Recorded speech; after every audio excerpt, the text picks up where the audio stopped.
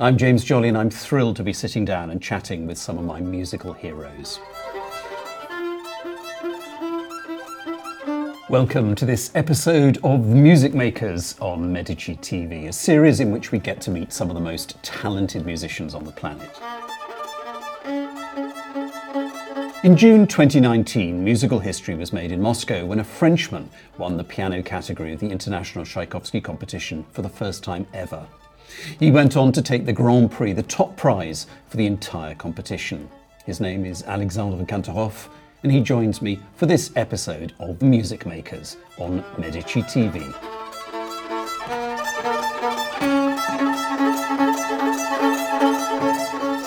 Well, to start, I'd like to take you back to June 2019. Quite a journey. So is that a memory that's going to stay with you forever, or was it all a bit of a blur? It is a kind of a blur. I remember bits and pieces really of this moment. I remember distinctly the moment off stage after Tchaikovsky second concerto, before to do the Brahms, because it's a feeling I'll probably never have again, this state of mind where everything in the body is exhausted, but at the same time relaxed, and because there's no more pressure. Then the rest of the concerto is kind of a bit of a blur, to be honest. Because that was the end of the Brahms second concerto. That was the Yes. end of basically there was nothing more you could do in the whole competition. That was No. it. Yeah, that was the last notes of the competition. I felt on the moment relaxed, but now what I hear is, it feels like a lot of adrenaline is going. It feels even like the end is kind of a big sort of race, the last mile before the end in a way, especially because the final movement is supposed to be like an allegretto, and sort of suddenly after all the drama I feel a bit more Viennese. Here what I hear is like still into it, so it's really funny to hear yourself again. Yeah. Well, it clearly worked. Yeah, I know it worked. Well, let's go back to the beginning of your story, where it all kind of began. Yeah. You were born into a musical family. Your father a conductor, Absolutely, yeah. violinist, Jean-Jacques, and your mother is a player too. Yeah, violinist too also. And for the first years of my life, she was really the one there to take care of my musical education, because my dad was often playing concerts, and just heard him practicing, went to a few of his concerts. But yeah, she was really the one that carried the musical education, the normal education, school life also, because I think for them it was important that I shouldn't be mandatory musician in a way. They were afraid a bit of being a son of a musician, and how sometimes it can be a double-edged sword in a way. It opens a lot of doors at the beginning, but in the same way it can backfire very quickly. So they were actually a lot more focused on me having good notes and good grades in school, and music. I loved sight reading. I loved the pleasure of... Was it always the piano? It was always the piano. I did try violin. I did my few days of violin. Supposedly the first day was pretty special. They were all like thinking, oh, of course he's gonna be the violinist. More as the days go by, it was worse and worse. Then I think the last day I was even taking it in the other hand, so it was my descent into hell with the violin. And I mean, there was a piano in our house. It felt a lot more at the beginning like a game, a sort of logic game where you have to read notes and find where they are on the keyboard, and you have to quickly assimilate that. And yeah, the real pleasure I remembered was reading time with them. And so I know throughout the years, it's this musical education that was so much in the background suddenly became more visible, and for very gradually came to the center of my attention. But it was a long and quite slow process.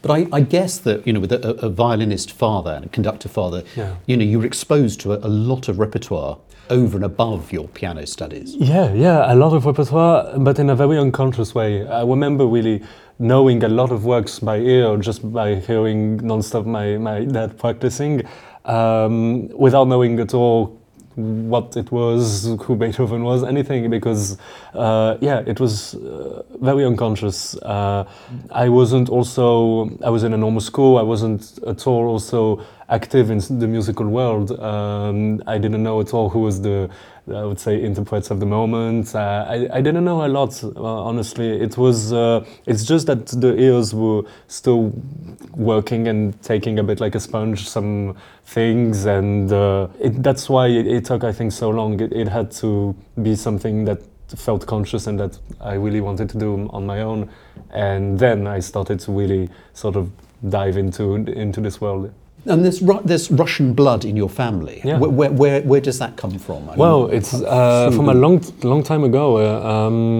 It's actually, the name was with a V normally, and it was at the end of the 19th century that we had family, like the Jewish family, that they were from Odessa, and they came to France, I think, at the beginning of the 20th century, before the Russian Revolution, and the French administration messed up and added another V, so it made a W at the end.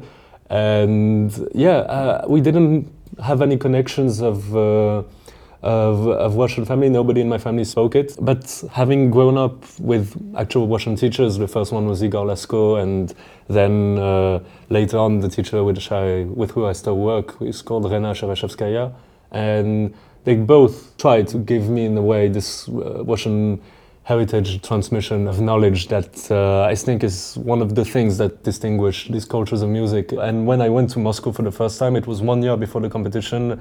Rena, she took us, the whole class, to Moscow, and we went to concerts, we went to visit Prokofiev's house, we went to the museums, and it felt special. It really felt special. I don't know if it's psychological, if it's something still in the blood, but yeah, it's... I mean, do you feel a connection to Russian music? Because you've performed a fair amount. Yeah, definitely. Probably also because, when I was 12, 13, Igor gave me a lot of Russian music also. I've always had something, maybe a little connection to this music. I've always, from a young age, listened a lot to Prokofiev, listened a lot of Rachmaninoff play his music and other music. I think it's also a bit unconscious, because when I see what I listen, it's very varied, and I don't feel that I listen particularly more Russian than German, than French, than English. But yeah, I think it's maybe a mixture of different arts also, because I read a lot of Russian literature. With Rena, she's always focused on mixing different arts of the same period, or imagining what the composers could have seen. And so Russian paintings, I've looked a lot. And yeah, I think it's a whole that's made. When I went to Moscow, I already had a lot of things in my head or imagination, and going there, it felt a bit of a kind of revelation. Because part of the sort of the rules of the competition is you have to play a certain amount of Russian music. But I think one of the most striking performances you gave during the competition was, it's kind of half and half, because it was the Stravinsky Agosti Firebird Suite, which is it's probably not quite as well known as the Stravinsky Petrushka movements, but it's an amazing piece. It's an amazing work. It's less known, obviously, because it's not Stravinsky himself who wrote this transcription. And the genius of Agosti was to manage to make it still pianistic. Really, it doesn't feel out of place or extremely uncomfortable in the ways. It's very comfortable, and he manages to, I feel, find in the piano exactly what will bring out color-wise that will be close to the orchestra. And it's an amazing work, and it's an amazing accomplishment to have this much packed into the piano and make it comprehensible for people. Well, let's talk about piano competitions, because your father won a lot of competitions. I mean, when did the idea of entering the Tchaikovsky competition? I mean, had you done any other competitions, or was this the only one? No, I had never done like a weird 3-round competition where you would stay in a place for 10 days, 2 weeks, and so it was really my first time. It's true that my dad did a lot. We talked about it. He told me really at the time it was very different, because the competition wasn't at all as followed mediatically. It didn't make a career. One competition didn't make it. It was building blocks, and you would have to do a lot of competitions, and you actually at the time also needed money, so these competitions were very useful. So it was a very different state of mind. Today, really, a competition can make suddenly somebody that was absolutely unknown to the world and suddenly show them in big lights. We had a very long dilemma about entering this competition. At the time, I was already very lucky because I had a record company, BIS, I had my agent, I had quite a lot of experiences already with orchestra concerts. I mean, it was going well and we were thinking, really, is it necessary? I know some friends or teachers told me maybe it's going to be even a disservice if it doesn't work well. And so I was a bit thinking vaguely about that. And I remember then seeing the competition Tchaikovsky 4 years before I went and having this captivating moment where I saw Lucas Debargue. He was the French pianist at the time. It has the same teacher as you. Exactly. And at the time I didn't know Rena. I just saw him having something quite unique that everybody saw, and that made him, even if he wasn't the winner, the lights won him a lot. I was very curious about, okay, who is this person and who did he study with? And I got in touch with Rena and she went to one of my concerts. I remember the first thing she told me is, oh, I see you have a Russian teacher, just by listening to me. And then she said, okay, we'll finish the conservatory, where I was at the time in the National Conservatory in Paris, and then come and see me. And we started working and quickly felt that, okay, if I would want to do this competition and only this one, I wouldn't try and do a lot because I didn't feel it was really my nature. Do you think there's a sort of a different approach to entering a competition? I mean, do teachers sort of say, you know, it's not just training you to be a pianist, but it's a competition pianist? I mean, is there a sort of a different approach that Rena, say, taught you?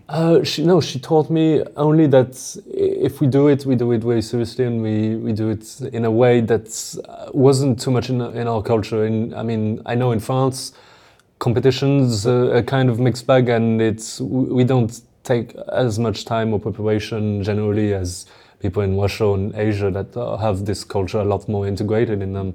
So I know a lot of friends at the time, they would book a lot of competitions and just do the programs as they went, and with talents they would get prizes, but it didn't feel like they would prepare differently than for concerts. I thought with quite a lot of experience in concerts already, it would just be another concert.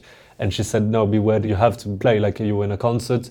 It won't be like that. And so even if you're sick, stressed, in a terrible state, you need to have enough basis, enough reflexes, enough integrated automatically into you that you would still be able to communicate music and not just close up on yourself. And yeah, it was the first time that I took this much energy and time on works and pieces. I mean, we spent ages on the beginning of Chasse-Neige, for example, by Liszt, how to get exactly this sound as if the music was always there and just suddenly it enters your ears. And it was nightmare because every piano has different weight and you had to adjust immediately to that. And the amount of importance that a little detail can make, that was something really that I hadn't experienced before.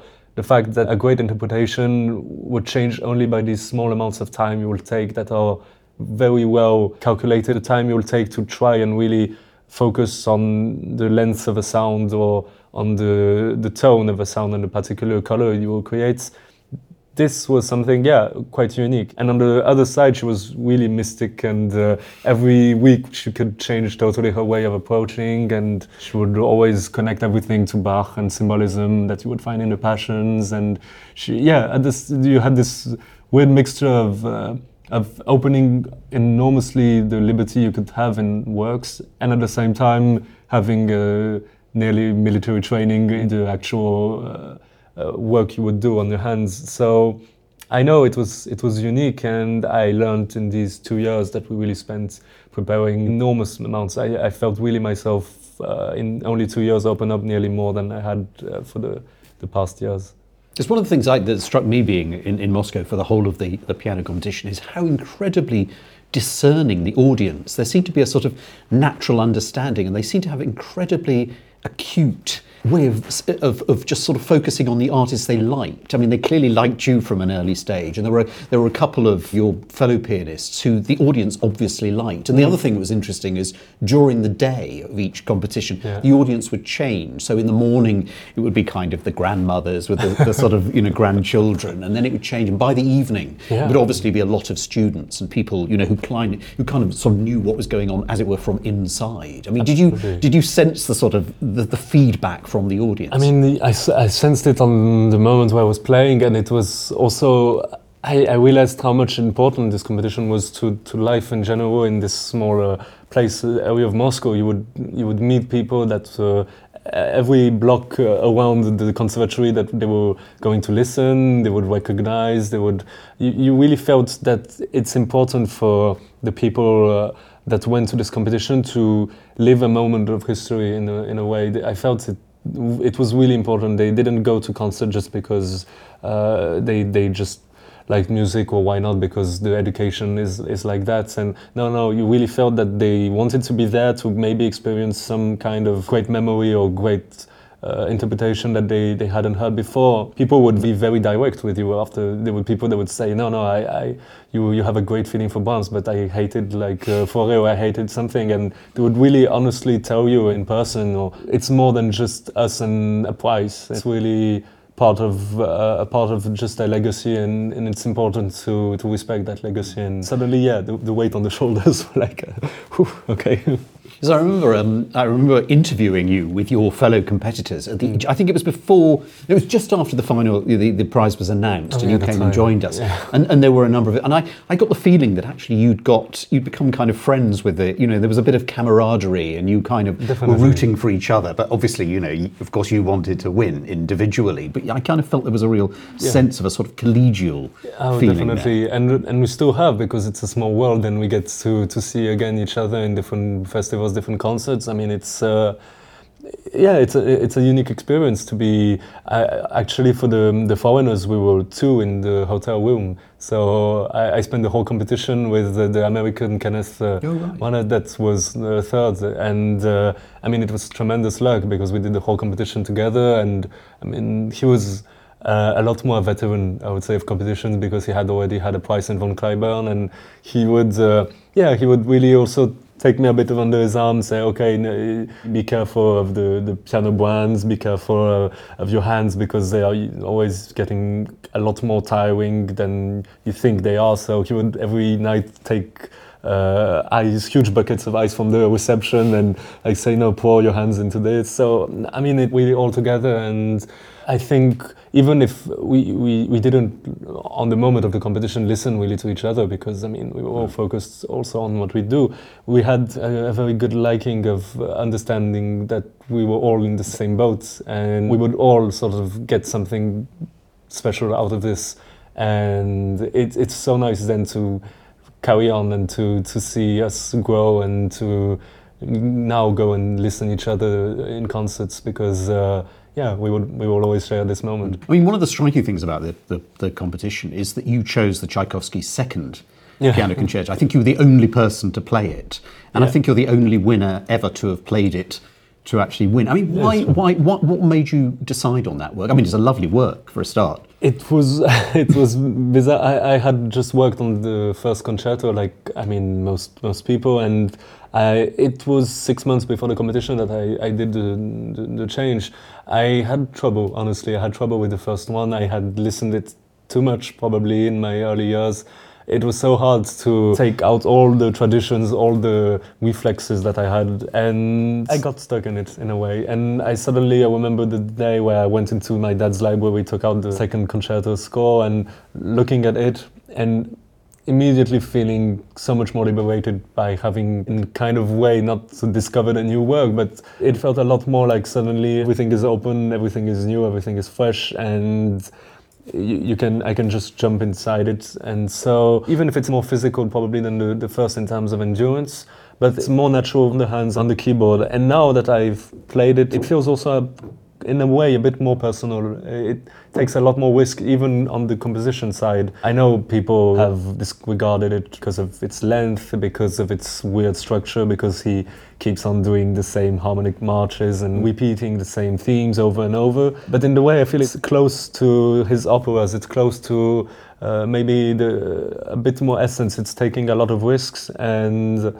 I enjoy it immensely. So, and also there's a sort of slightly different relationship with the orchestra than in the first, because I mean, in the middle movement, it's kind of chamber music. It's a sort of piano trio set into a concerto, and which must be nice. Oh, definitely. It's nice to have the piano have different roles with the orchestra and not just be on its own, being the soloist and having the orchestra respond only afterwards. It's a great moment where you can actually lay back and listen to the musicians, and I've always loved playing with people, and that was one of the things that made me also want to do music, and maybe that's why I like these works where you can literally do music with individuals of the orchestra, not an entity that's called the orchestra and it's on its own. I mean, for a long time, French pianists had this terrible problem in that, whenever they gave a concert, the promoter said, well, look, you're French, you've got to play French music. I mean, have you ever had that sort of pressure put on you? Because, I mean, if I was to say, if somebody said, what is Alexandre Kantorow's centre of musical gravity? I'd probably say, well, probably Brahms, actually, not Ravel or Debussy. I mean, how what's your feeling about? I think today, with everything becoming a bit more global, it's changed a bit, but it's true, I mean, I think it was like that for French pianists, but it was the same for Russian pianists or Russian musicians, where everybody thought that, okay, if we have them in France or if they are coming on a tour, they have to play, of course, Russian symphony because that's what they are good at. And we had the same for German, or I think maybe English also is like that. So I think it's a temperamental thing. It's also empathy thing. It's something where music and explore more stuff about Brahms. And I mean, what's your sort of philosophy about growing your repertoire? Because I mean, you're young, you're 24. You've got a huge journey ahead of you. But there must be expectations from concert promoters. I don't have a time limit. I think you need by this age to have done this much. I always found myself a bit grounded to some of the less known of these concertos. I gravitate, for example, Ravel. I would much more prefer to do left-hand concerto than the one in G first, or I would say maybe Prokofiev. I've done the second, but I would prefer to do the fifth one than the third. And between all that, to find some different concertos. I know this summer I'm going to play also Massenet, piano concerto, which was never really done. Ciccolini has recorded it. I think there's another recording, but it was very, very seldomly played. I think you need to have a balance, of course. You cannot blind yourself and not go into these masterpieces because they have stood the test of time. And if they are this important, they were this important to other composers that took on them. And it's a bit like a canon in a way for Western music. So, of course, there's some things that I want to do and that I will do.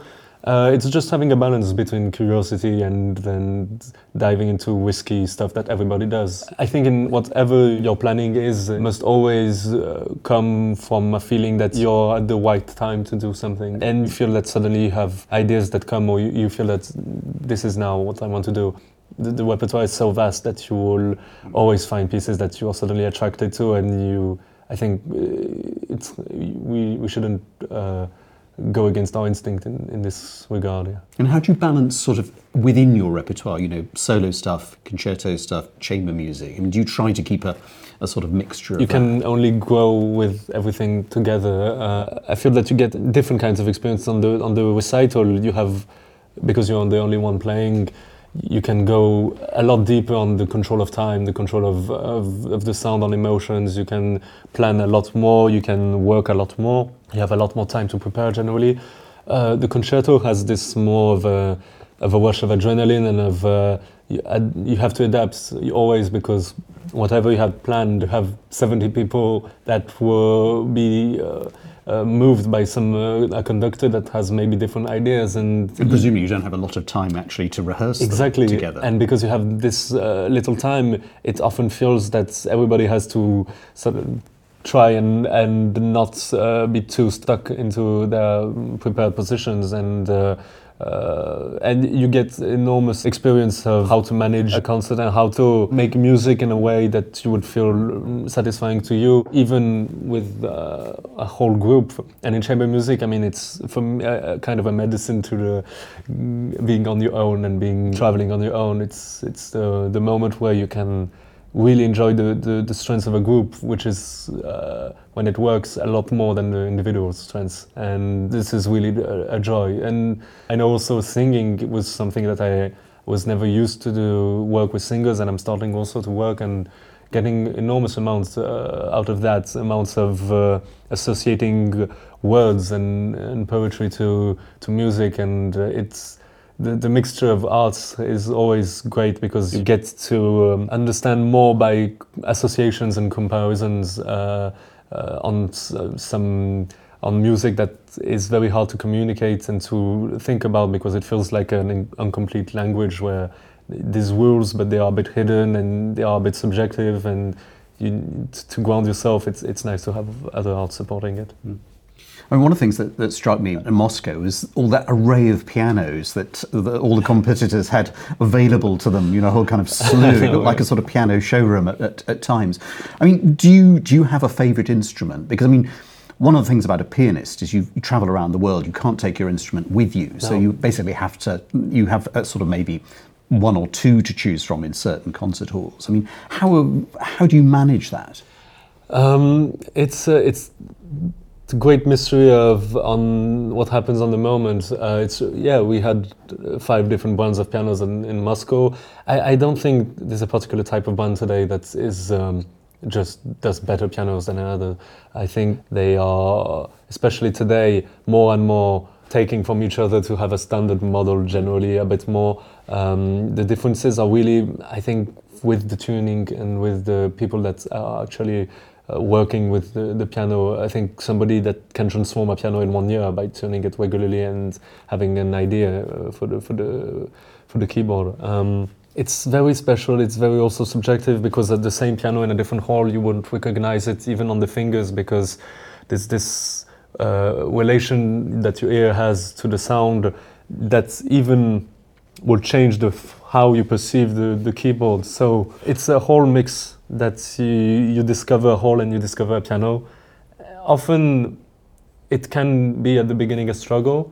I think a big part of how the concert will happen is how well you will adapt to these new parameters. You have to sometimes, just by the instrument, change a way of thinking music, a way of thinking your interpretation. If the piano is really very bright in the upper register, for example, you maybe take slower time, think your dynamics, we take more time on the singing and try to make that your priorities. It's a risk and reward thing where you will sometimes get a lot by changing your ways because of an instrument. When you're too used to your piano at home, sometimes you can just be too comfortable in a way, and suddenly this jolt of panic that you'll have on an instrument that you don't know will sometimes produce more fresh interpretation. So is there a sort of flip side of that you arrive in a city, you know, they say, look, we got a couple of pianos, you try one and you think, actually this is a very nice instrument, and then you're halfway through the piece and you just think, wow, this really is, and you kind of, is there a temptation to sort of revel in the sound? Oh yes, yeah, there's a temptation when suddenly the piano feels so great. I mean, one of the things I love is especially on an instrument like the piano is when you can really make the sound last long. It's one of the great joys, because you really actually feel that the piano is now a singing instrument, and just even the fact of you're taking the time on your ears to listen to a note going down, I think is sometimes enough to make the audience also notice it. And you get also afterwards to know which tuner you loved, and these guys, they had amazing pianos, and you build also an sort of ideas of type of instruments that are preferred for you or for different repertoire. In a way also, I sometimes get why some pianists after a while manage to bring their own instruments. I mean, there's a relationship you can grow that's like a violinist on his violin, that's there's a reason why when violinists took a new instrument, they often say they need 1 year maybe to know the instrument or to get sound out of it. I feel even if it's probably less obvious on the piano, there's something also of that kind of way. Back in the glory days, I mean, I remember going to see Michelangelo in concert, and he had 2 pianos, one for each half of the repertoire. So he had his Beethoven piano and his Debussy piano, for sake of argument, which is very luxurious. Definitely, it's so luxurious. I mean, Horowitz had that. Some pianists today also have it. I know Christian Zimmermann travels with his and does all the technical stuff himself. Absolutely, yeah. And so he probably has a huge knowledge of his instruments. I know Pletnev does it also with his kawaii, which is extremely special when you put your hands on it. So you really feel that he's worked it so that it will suit exactly his way of playing. And he also has 2, I think, different sets of keys. So that's for different concerts. He can adjust, and he always has the same technicians with him. So, do you pay any attention to? I mean, you've been performing. You recorded 3 of the Saint-Saëns piano concertos, and then the next instalment is following. I mean, do you pay any attention to the sort of instruments, say, era pianos, for example, of, the sort of instrument that Saint-Saëns would have probably been playing back then? Actually, recently, yes. Not far from in Paris, there's this great shop that restores. I've tried some Errara, the Paolo strings. I've tried some old players. I've tried, and it's true. They have, well, first of all, they have amazing tones, natural tones. There's a lot of harmonics that resonate from the instruments. That's great. There's of course this diminution of power makes them, I feel, more naturally rich in colors. Are they more responsive under the fingers? They have a lot more light. It's true. You understand a bit more how some finger and some old recordings of Saint-Saëns playing where he goes at a blazing speed and reading about, for example, how Saint-Saëns played, and this kind of extremely light, precise throwing of notes, and there's some things that we've definitely lost by adding power and by adding tension on our instruments. When you play a piece by Saint-Saëns or one of the great pianist composers, a Liszt or a Rachmaninoff, I mean, how much do you find out about the pianist's technique from the music he writes for himself? That's a tricky balance because. For example, Rachmaninoff is a tricky one because there's been a lot of traditions in his music that differ a lot from how he played. When on the scores, I feel that sometimes you get an idea of a composer, you create your own composer, you create your own image, and sometimes it differs a lot from the actual life of the person or his way of playing or his way of thinking music. So, because quite a lot of music is taken a lot slower. Because if you go back to, say, Brahms' performance, if you listen to Brahms' performance over the course of the 20th century, I mean, a lot of it has slowed down enormously. I don't know whether that's just simply because pianists have these great instruments which are, ever more beautiful, and that they kind of become more indulgent. Because someone like Rubinstein, who, is only one generation from Brahms himself, and Brahms actually, I think, heard him play when he was very, very young. I mean, that's much closer, I would imagine, to the true Brahms tradition, probably an earlier stage of the tradition. And it's true, and it's the same for Wagner. When you listen to the first recordings of The Ring it's like 1920s, it's so fast compared to most recordings afterwards. Maybe having more and more people that are only focused in interpretation and not composing themselves made them also change the way they think music. It's true, definitely the instruments probably have also done something to that. There's a whole balance of things. I don't know if history of the world also made feeling that when you interpret some music, you take on a much bigger role that probably they thought at the time, where they would probably compose, improvise, play, and it would be all not their only focus, and it would be just part of the whole development of music. So I think it's more on this side. Because it's the only thing we do, we tend to want to do it as at the highest possible way, and so maybe have too much importance on our hands than it's necessary. Well, here we are in 2022, and momentous things have happened around us and are still happening around us. I mean, your Tchaikovsky win was the summer of 2019, and within a year, the world had shut down. I mean, what effect did the pandemic have on you? Because just as your career was sort of blossoming, and I'd imagine your calendar was absolutely chock full, yes. All of a sudden it stopped. I mean, what was your response to that? Yeah, of course, there was a lot of change, but I mean, I was extremely fortunate. The competition was before, there was still a lot of things going on, and there was a lot of the only concerts happening. I was part of the small list of people that generally people thought about. So it was a very frightening situation, but at the same time, it was the first moment when I came to sort of think about a bit more about what had happened, because until then it was just a roller coaster. And we had actually, after the pandemic, quite beautiful moments where suddenly music felt again like something that wasn't granted. Concerts didn't feel as granted as before.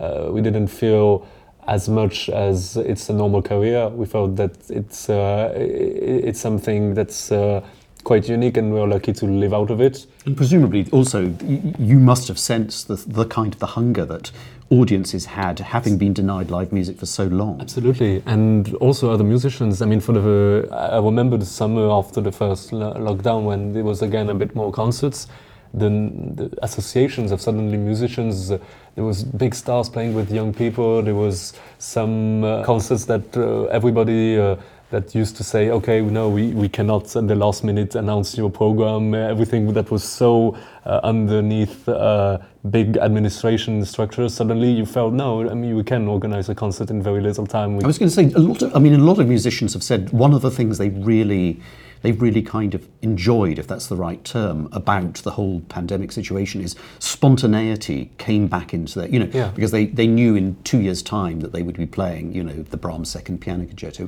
But now it was, well, actually next week, would you like to do the Franck Violin Sonata with me? That sort of thing. I mean, was that fun? That was nice. That was nice because it felt maybe a bit more going back in old times, where what you would read about Richter announcing on the night he would play something in a small city, and people would just come, and it really felt again like the idea of the Wanderer. You would just go around, and you would have a bit more freedom in the way you would take life. What would you like to see in the new, as it were, the new concert paradigm? Because it's been very similar for a very long time. 7:30 or 8 o'clock start, 45 to 60 minutes interval, another 45 to 60, probably ending with a big sonata, and it hasn't really altered very much. I mean, what would you like to do to it? I think we shouldn't deny this way of doing concerts, because it still is interesting and it works.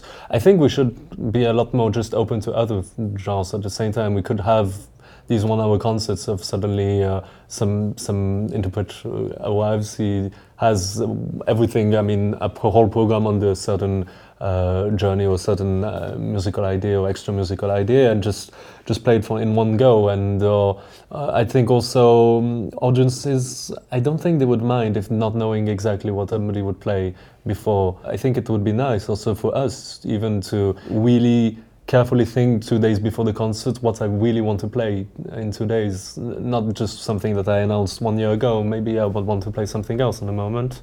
And I also think it would be nice even to have, I don't know if this is like concert marathon, but to have these things where you would have long evenings of little bits of music creations, bits of symphonies, bits of chamber music in the same thing. Also, I think that it would be nice to maybe follow the examples of what concerts to have first parts by other people, by younger people that aren't as known. I know that, for example, I mean, we're lucky the National Conservatory in Paris is next to the Philharmonie, which is an amazing hall. And there are stuff between the two that are linked, but it's still too rare. It's a bit of a vicious circle, because there are things you can only learn when you have these great halls, these great orchestras, and you don't get a chance to play with them. If you don't get a chance, there's some things you won't get naturally, and you can't evolve. So it can be a bit tough, to have this breach and this wall that blocks. Yeah.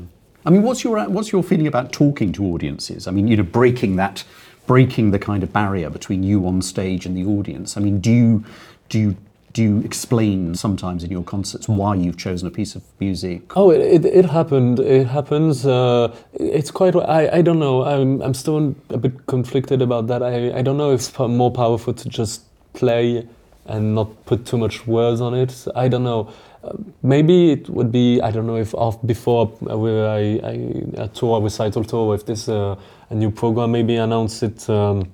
Do a video before, or do something before. I don't know if on the moment of the concert it's a good thing to necessarily impose words on music. I mean, I know for my part I'm a lot worse with words than music, so sometimes I think too much talking will probably destroy in a kind of thing that the concert has a little bit of magic when there's just somebody entering and playing and you can take whatever you want from it. I mean, here we are, I'm interviewing you, we are operating in the sphere of language, not music. I mean, that must have been something that sort of entered your career post Moscow big time. You have to play the media game. Well, you don't have to, but it's probably a good idea to do that.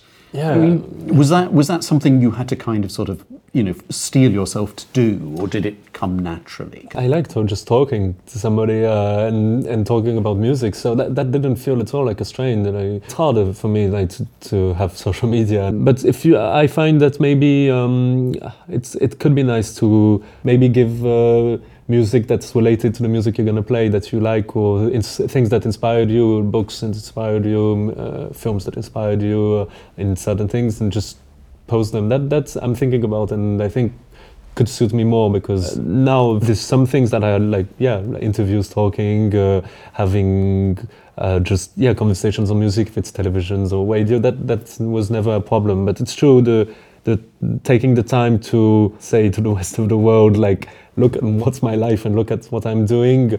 I know it's something that's starting to interest people. It's just that, for now, it's not 100% comfortable for me to do that. I mean, we talked about growing repertoire and perhaps your musical centre of gravity, but where does new music sit in your repertoire? I mean, do you feel any kind of duty to, as it were, expand the repertoire with new stuff? Yeah.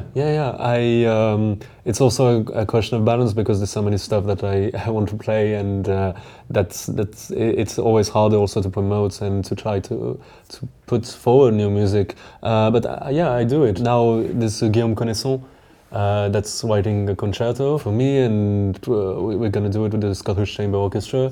I think it's incredibly important to show it. It's also the only way that we connect firstly with the composer, something that's we can't do with all the general stuff and standard repertoire. To feel part of the musical life, to know that you can be a bit creative, because then you suddenly, when you work with a composer, you suddenly enter a much more creative rapport. It's a lot more alive than just having a score, and so it's for me essential. In general, like you said, I started a bit with Brahms, but I'm trying to expand on both sides, because I had trouble with also playing early music in concerts, and I think it's a whole part of going further and exploring in both ways of time. There seems, over the last, 2 or 3 years, a real fascination from pianists of going back, a long way, because, traditionally, no pianist really played anything earlier than Bach or Handel, perhaps. But now, they're going back and playing music for the virginals and... Absolutely, Monteverdi is becoming more exactly. And more does that sort of repertoire intrigue you at all? Oh, it does. It's...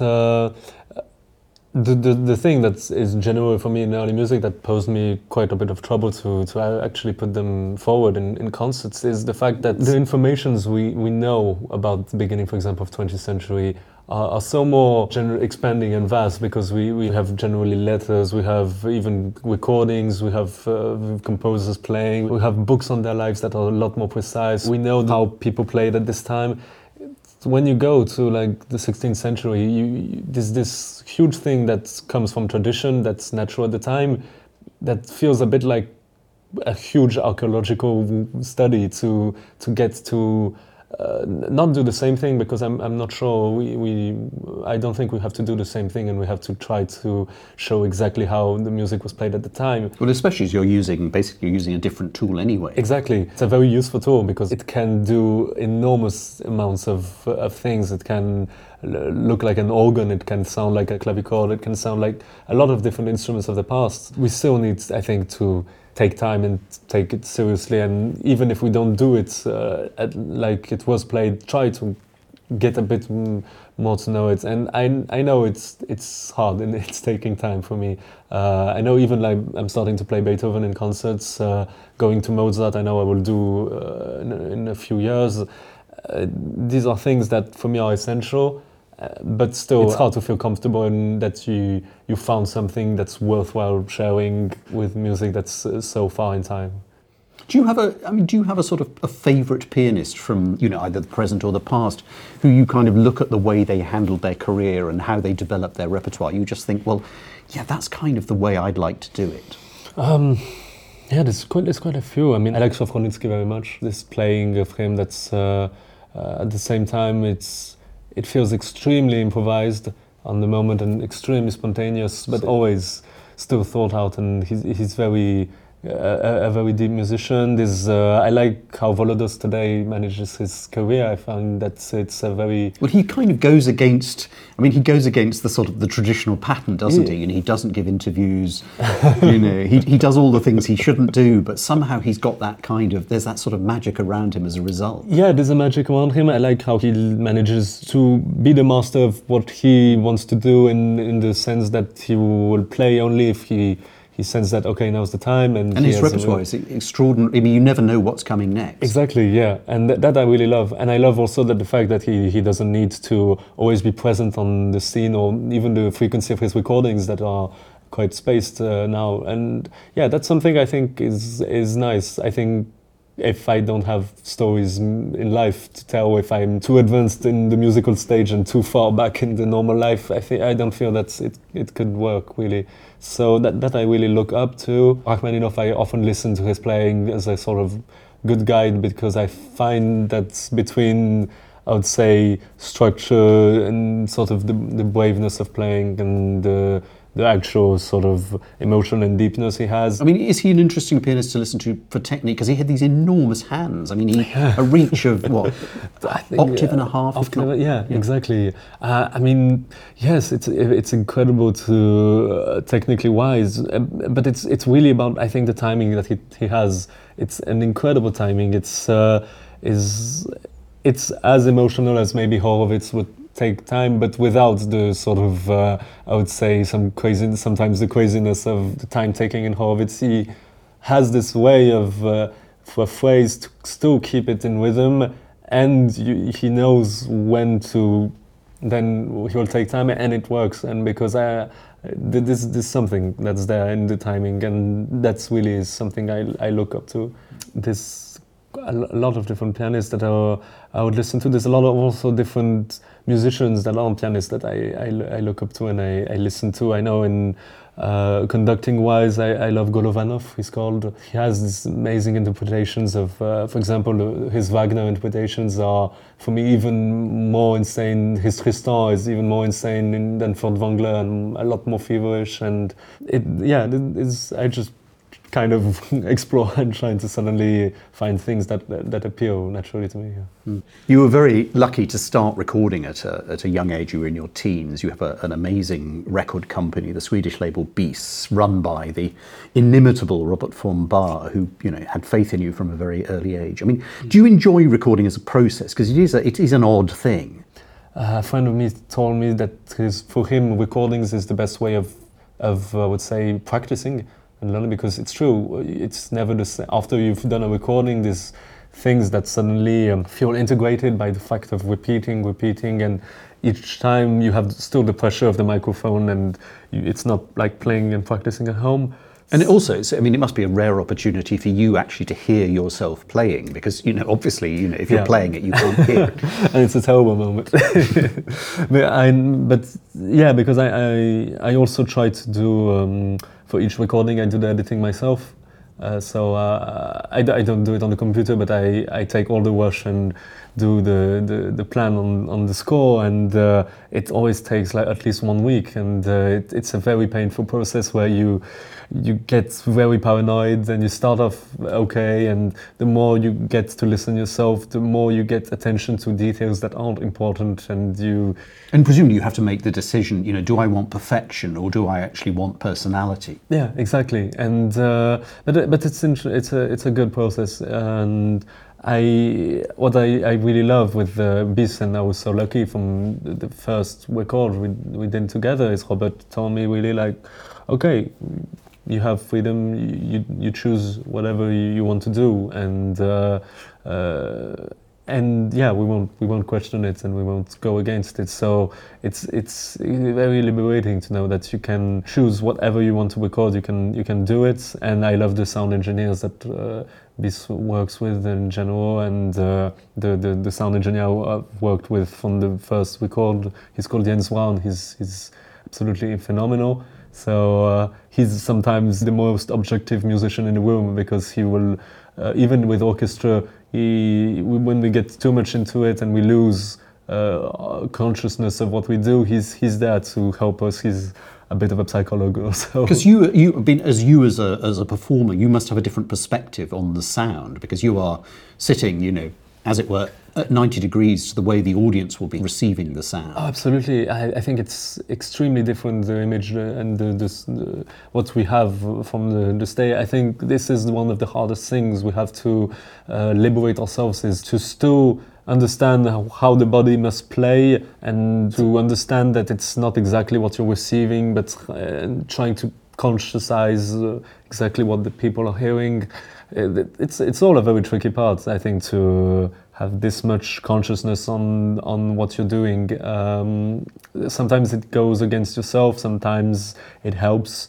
But what I like about a recording, and I think more and more, is the fact that it should be a special occasion. I think it should now more and more. I think that not every recital, not every program or concerto I play must always get a recording. It should come at also a right moment where you think, yeah, I've got it. I think I want to do it now. And is that a moment you sort of instinctively know that you've kind of passed some kind of milestone? You think, now I really feel comfortable in this piece of music. I think I've got something to say, and it's sort of come together. It's gelled. Yeah, it's a bit instinctive, and often you cannot have it, because the moment you feel it, it's never the moment exactly where you will record it, because a recording has to be planned. So it's a hard balance to know that at the time of the recording you still need to keep fresh, and to still have the piece you're wanting to record still captivate you, and not be just like the blasé thing you do after a whole recital tour. So yeah, it's tough to plan. I liked sometimes the idea, I know Pletnev did that, he recording of some things after a recording he did, well, I think he just said, maybe I should do this, and he hadn't played it for ages, but suddenly he plays it and it's recorded and it's great. Yeah, there are stories of him, I think, recording the Scarlatti sonatas that just the sessions went on deep into the night, because he'd just say, let's just do one more, and one more, and one more. Yeah, and they basically ended up with 2 recordings. Exactly, and the Beethoven second sonata he has done it was like that. It wasn't planned, it's only he wanted to play it. So this is something also I'm interested in, probably, the idea of just trying to capture a moment, and sometimes it will be great and you can release it, sometimes it won't, and that's it. But I feel recordings should, for now, more tend to a live concert in a way. It should have this thing where, I mean, objectively, the best thing would have somebody record every concert you do and find the right one, and that would be it, which is not possible, of course. But yeah, it's something in this. It shouldn't feel too much of a studio recording. It should have something there. And when you've given a concert and it's encore time. I mean, is this a sort of treat for your audience? Do you think very hard about the kind of, on each occasion, because presumably you have loads of encores, as it were, up your sleeve. Is there you suddenly walk off stage after playing, the Brahms F minor sonata? Maybe that's not such a good example, but the big closing work, and then think, actually, I think such and such might be just perfect on this occasion? Sometimes you plan it because you think this the perfect piece after this one, and it will go well. Sometimes it's just the reaction of an audience. You suddenly go off stage and you think, okay, I will come out and I will play this. Sometimes what I do sometimes also is to actually read music. I take out the iPad and on the day of the concert feel that, oh, maybe I would like to read this work and play it in front of an audience. It's a moment where I think you can show off, even to show off your weaknesses. I mean, in a way, it shouldn't be the moment where you need to still keep it's a moment where you just show the naturalness of making music, and sight reading can, for me. And there's a very different dynamic, I always think, in concerts, because quite often when a pianist starts an encore, you can hear either a sigh from the audience or a laugh from the audience, or some kind of, they've held themselves quiet for so long, they feel actually now I can make a noise in the middle of the music. Absolutely, and some people were like walking off and suddenly stopping to hear, are still up, standing. It's a moment where you can imagine just being in a soirée and just going on a piano and playing. It has the same sort of kind of feeling of okay, now just for you I'll do something. And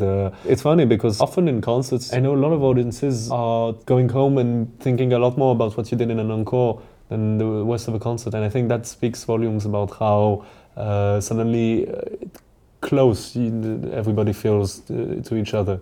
And there's a whole interesting sort of repertoire, an encore repertoire, all these amazing transcriptions, people like Earl Wilde and sort of Godowsky, that school of the sort of late romantic, very virtuoso, but very short, very concentrated repertoire. It seems to be making its way back into pianists' sort of repertoires of late. More and more people are playing these things rather than just giving off doing a Brahms Hungarian dance or whatever. Yeah, absolutely. And that's one of the great things, because there's so many, I think, recordings already been made. There's so many live concerts already online that are famous. I think we all today try to find stuff. We try to look at stuff that's not been too much done these days, or that we can show, because for the interprets in the 20th century, what they played as an encore must have been fresh at the time, even for us, if it's like the whole old standards. So I think, it's a way of showing our curiosity. And it also reconnects with that long tradition of the pianist composer or the pianist arranger. Yeah, absolutely. That it was something that it was, after playing a concert of music by someone else, you could say, well, actually, this is me, this is my version of totally. this. Yeah, we see it a lot more. Even people that improvise, actually, and as an encore, they would just do an improvisation. You find that also a bit today. And is that something you do? I mean, was improvisation something you'd be prepared to show off in public? Oh, I'm terrible. I've done it actually once in public, because after a concert, there was this sort of night concerts where we would be few pianists and we would sight read, we would just play stuff that we would like. And there was a jazz player and a good friend of mine, and he said, okay, pushed me on stage and said to me, okay, we'll start with black keys. Just I will be there for you, but start off with black keys. And I remember the stress and I was going to say, it must have been terrifying. It is, but then suddenly it feels nice, and it helps if you have been drinking just before, and you just get into it, and you forget about the fact that you're being probably judged then, because actually you're not being judged, it's just in your head. I don't know if I will arrive honestly at a stage where I can actually be sort of brave enough to just go and say I will improvise, and I'm sure that it will be nice for everybody.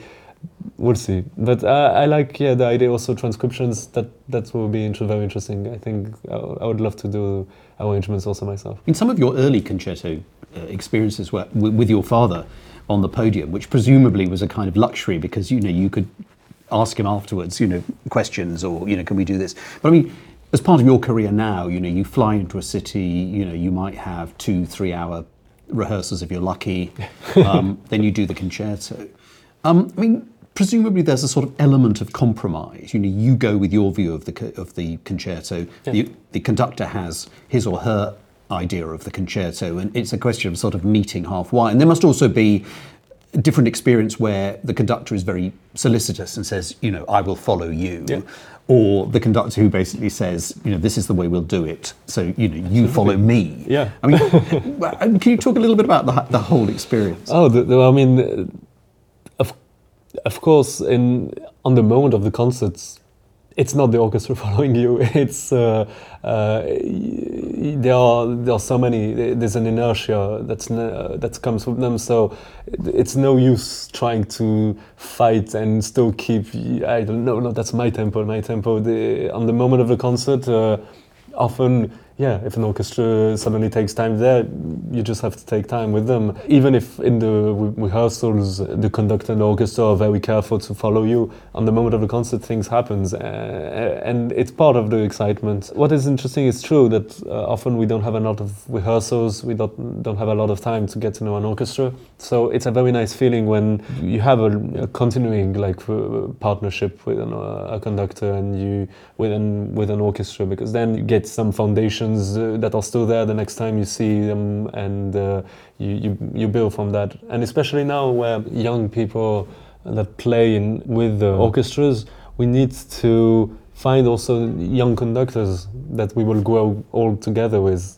I think that's one of the most interesting things, and I think we all have ideas of partnerships in famous conductors and soloists, and I don't think it happens when just you play with a big name that's already established. I think it happens, this partnership, really mostly when you find two people that are at the same point of life together and that will probably find connections and grow older together. And that's really something I look to. And yeah, in general, this concerto life can be sometimes, of course, a bit strenuous on the no rehearsal time, kind of, because you spend months practicing probably at work, and you arrive and everybody is just trying to do it in 2 hours, and that's it. And there's some frustration that can come from that at the beginning, where you have so much ideas and you have so much that you want to really take time to okay, this instrument, I had this great idea, and you can't because there's a constraint of time. And that's also when you find also some conductors that are willing to spend also their energy and time after the rehearsals with you, or some musicians that will spend time after the rehearsals and to really try to actually make music and not be just in the job moment and the job is done and that's it. So yeah, you have amazing surprises and you have some deceptions, and that's the life. Yeah. I mean, one of the results of winning the Tchaikovsky competition is that I assume that your concert life in Russia sort of grew quite a lot. I mean, you must have worked with lots of different conductors and different orchestras there. I mean, did you learn stuff that the sort of the Russian orchestral tradition brought to war horses that actually you thought, actually no, if that's the way, that's an interesting way of approaching it, which in the West we'd never even considered. Oh, of course. I mean, I would say this is a weird paradox in Russia where at the same time the orchestras don't have syndicates like we have in the West. So sometimes we don't care about the hours. There's a lot more disorganization in a way where everybody's turning late, but it's fine, and it starts, but it will last longer. At the same time, there's often a lot of concerts that happen with the least amount of rehearsals possible, and you would suddenly arrive and you would on the day of the concerts, and you would have to just play 10 minutes with them and not even have the whole time of the concerto, just do bits and pieces and suddenly go and play. It's sometimes a bit weird, but it teaches enormous amounts of actually how you can all, if you're stuck to your seat and you all are really sort of scared of not having practiced enough, sometimes you have amazing moments because everybody's on their edge, tensed and ready to really listen because they don't even know exactly 100% your parts and what you're going to do. So yeah, a lot of scary moments, but also a lot of great moments. And sometimes when you get comfortable, you have this feeling of just, it's nearly improvisation, and that's also unique. It is interesting the way that art, as you were saying, is the tool for reconciliation so many times. I mean, there was that extraordinary thing after the Second World War where Yehudi Menuhin, a Jewish musician, performed with Furtwängler, and it was controversial at the time, but actually the statement it made was absolutely enormous. It was incredible, and after all this time, even when Furtwängler was having a huge backlash, Menuhin always stood for him. There's also this great example of von Cliburn winning the first Tchaikovsky competition during the Cold War, which could never been thought of at the time, and which was a huge statement. And thanks to that, we have some amazing moments captured. And von Cliburn is still today, I think, one of the most important figures in Moscow. Maybe Glenn Gould II after that. And these are these special moments, I think, where even if at the time it's hard and at the time it's controversial and it's nobody really gets a good idea, I think they stay in the end. These moments of friendship and these moments of music will stay always. It also actually takes us back to what we very early in our conversation, that the sort of the power and the kind of innate musicality of the Moscow audience, because it was almost the Moscow audience that propelled Cliburn to his win, because they just took him under they took him to their hearts. Absolutely. In a way that only the Russians can. Absolutely, because I think I speak from most musicians when we never care about in which country and which nationality somebody is from and what that means. We've, I think, always took the idea that we would be, maybe it's exaggerated to say that, but citizens of the world. This is a world of music, and it's a world where actually, two people that are enemies can sit next to each other without problems because they are focused on listening to the same thing, and that's music. And we're lucky to have that, and we should really cherish it. So what does the sort of short-term future hold for you? Are there things you want to sort of tick off your list of things you'd like to do? I mean, in terms of, for example, like recordings, I know that I want to finish like the Brahms recordings that I've made with the sonatas, because this is Brahms' very early age and is at his most, I would say, dramatic, ambitious, and the most, I would say, crazy taking that he has only when he's really in his young age. If you analyze the sonatas, it looks like mostly Liszt music in some ways, or Schumann, the way he would actually dare to destroy form, be in this movement of going further and taking big structures further in time. So that would be definitely one thing I want to finish. I'm thinking also of maybe doing the Tchaikovsky, of course, second concerto in recording. I think it would be... Well, it's a work you're now very closely associated with. Yeah, it's true, and I still don't know exactly which orchestra with who I will do it, but I really want to do it. I'm actually also thinking maybe to put it in association with Massenet concerto, because the two works, they are both kind of ballet operatic works.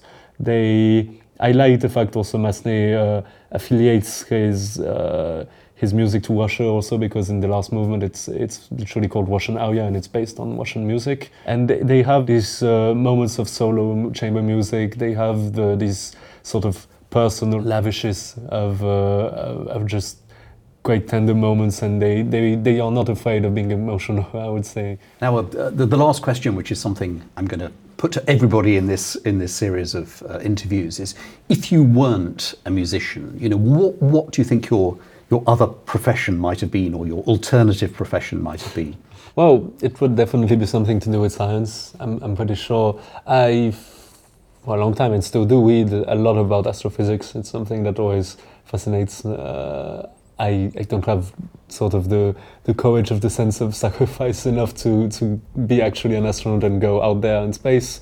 But I would probably try to have done studies in physics and maybe hope to understand a bit more about the universe and try to help people sending off ships or being with the teams that will try to think what's now the future. Can we actually try to, can our technological advancements will allow us maybe to one day go to Mars, even if it's like small steps, or what's our understanding about actual space-time and the fact of reuniting the theories of gravity and the theories of quantums that are the goal of maybe every scientist in the world. So yeah, something like that.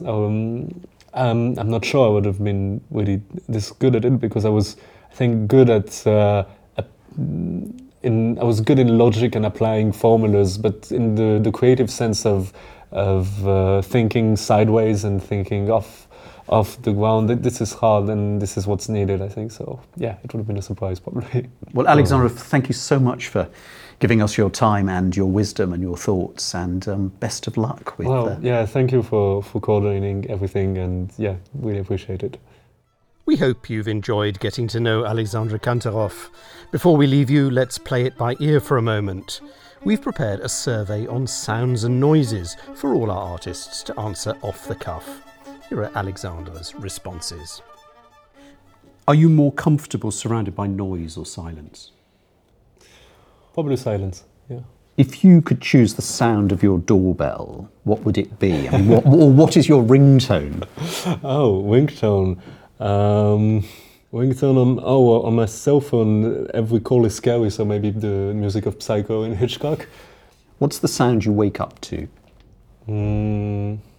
Sounds of nature would be the best. Feeling of, being high in the mountains. If your life was a movie, what would your theme song be? Either Vangelis in Blade Runner. What to you is the most relaxing sound? Something cooking, like a chicken being cooked or something. And what's the most irritating? Irritating, drop of water falling in the sink. What sound reminds you most of home? I would say a mixture of, it's I don't have a sound, it's more like the smell of something baking, and conversations of laughter, and just before you open the door. What's the first sound you remember hearing? I think the first sound I remember, I think it's the ducks in the pond where we would used to go with my granddad, like he would feed the ducks, and I think it's the first thing I remember. What sound makes you think immediately of a sort of happy memory or a happy place? Maybe tuning. I don't know, the tuning of instruments.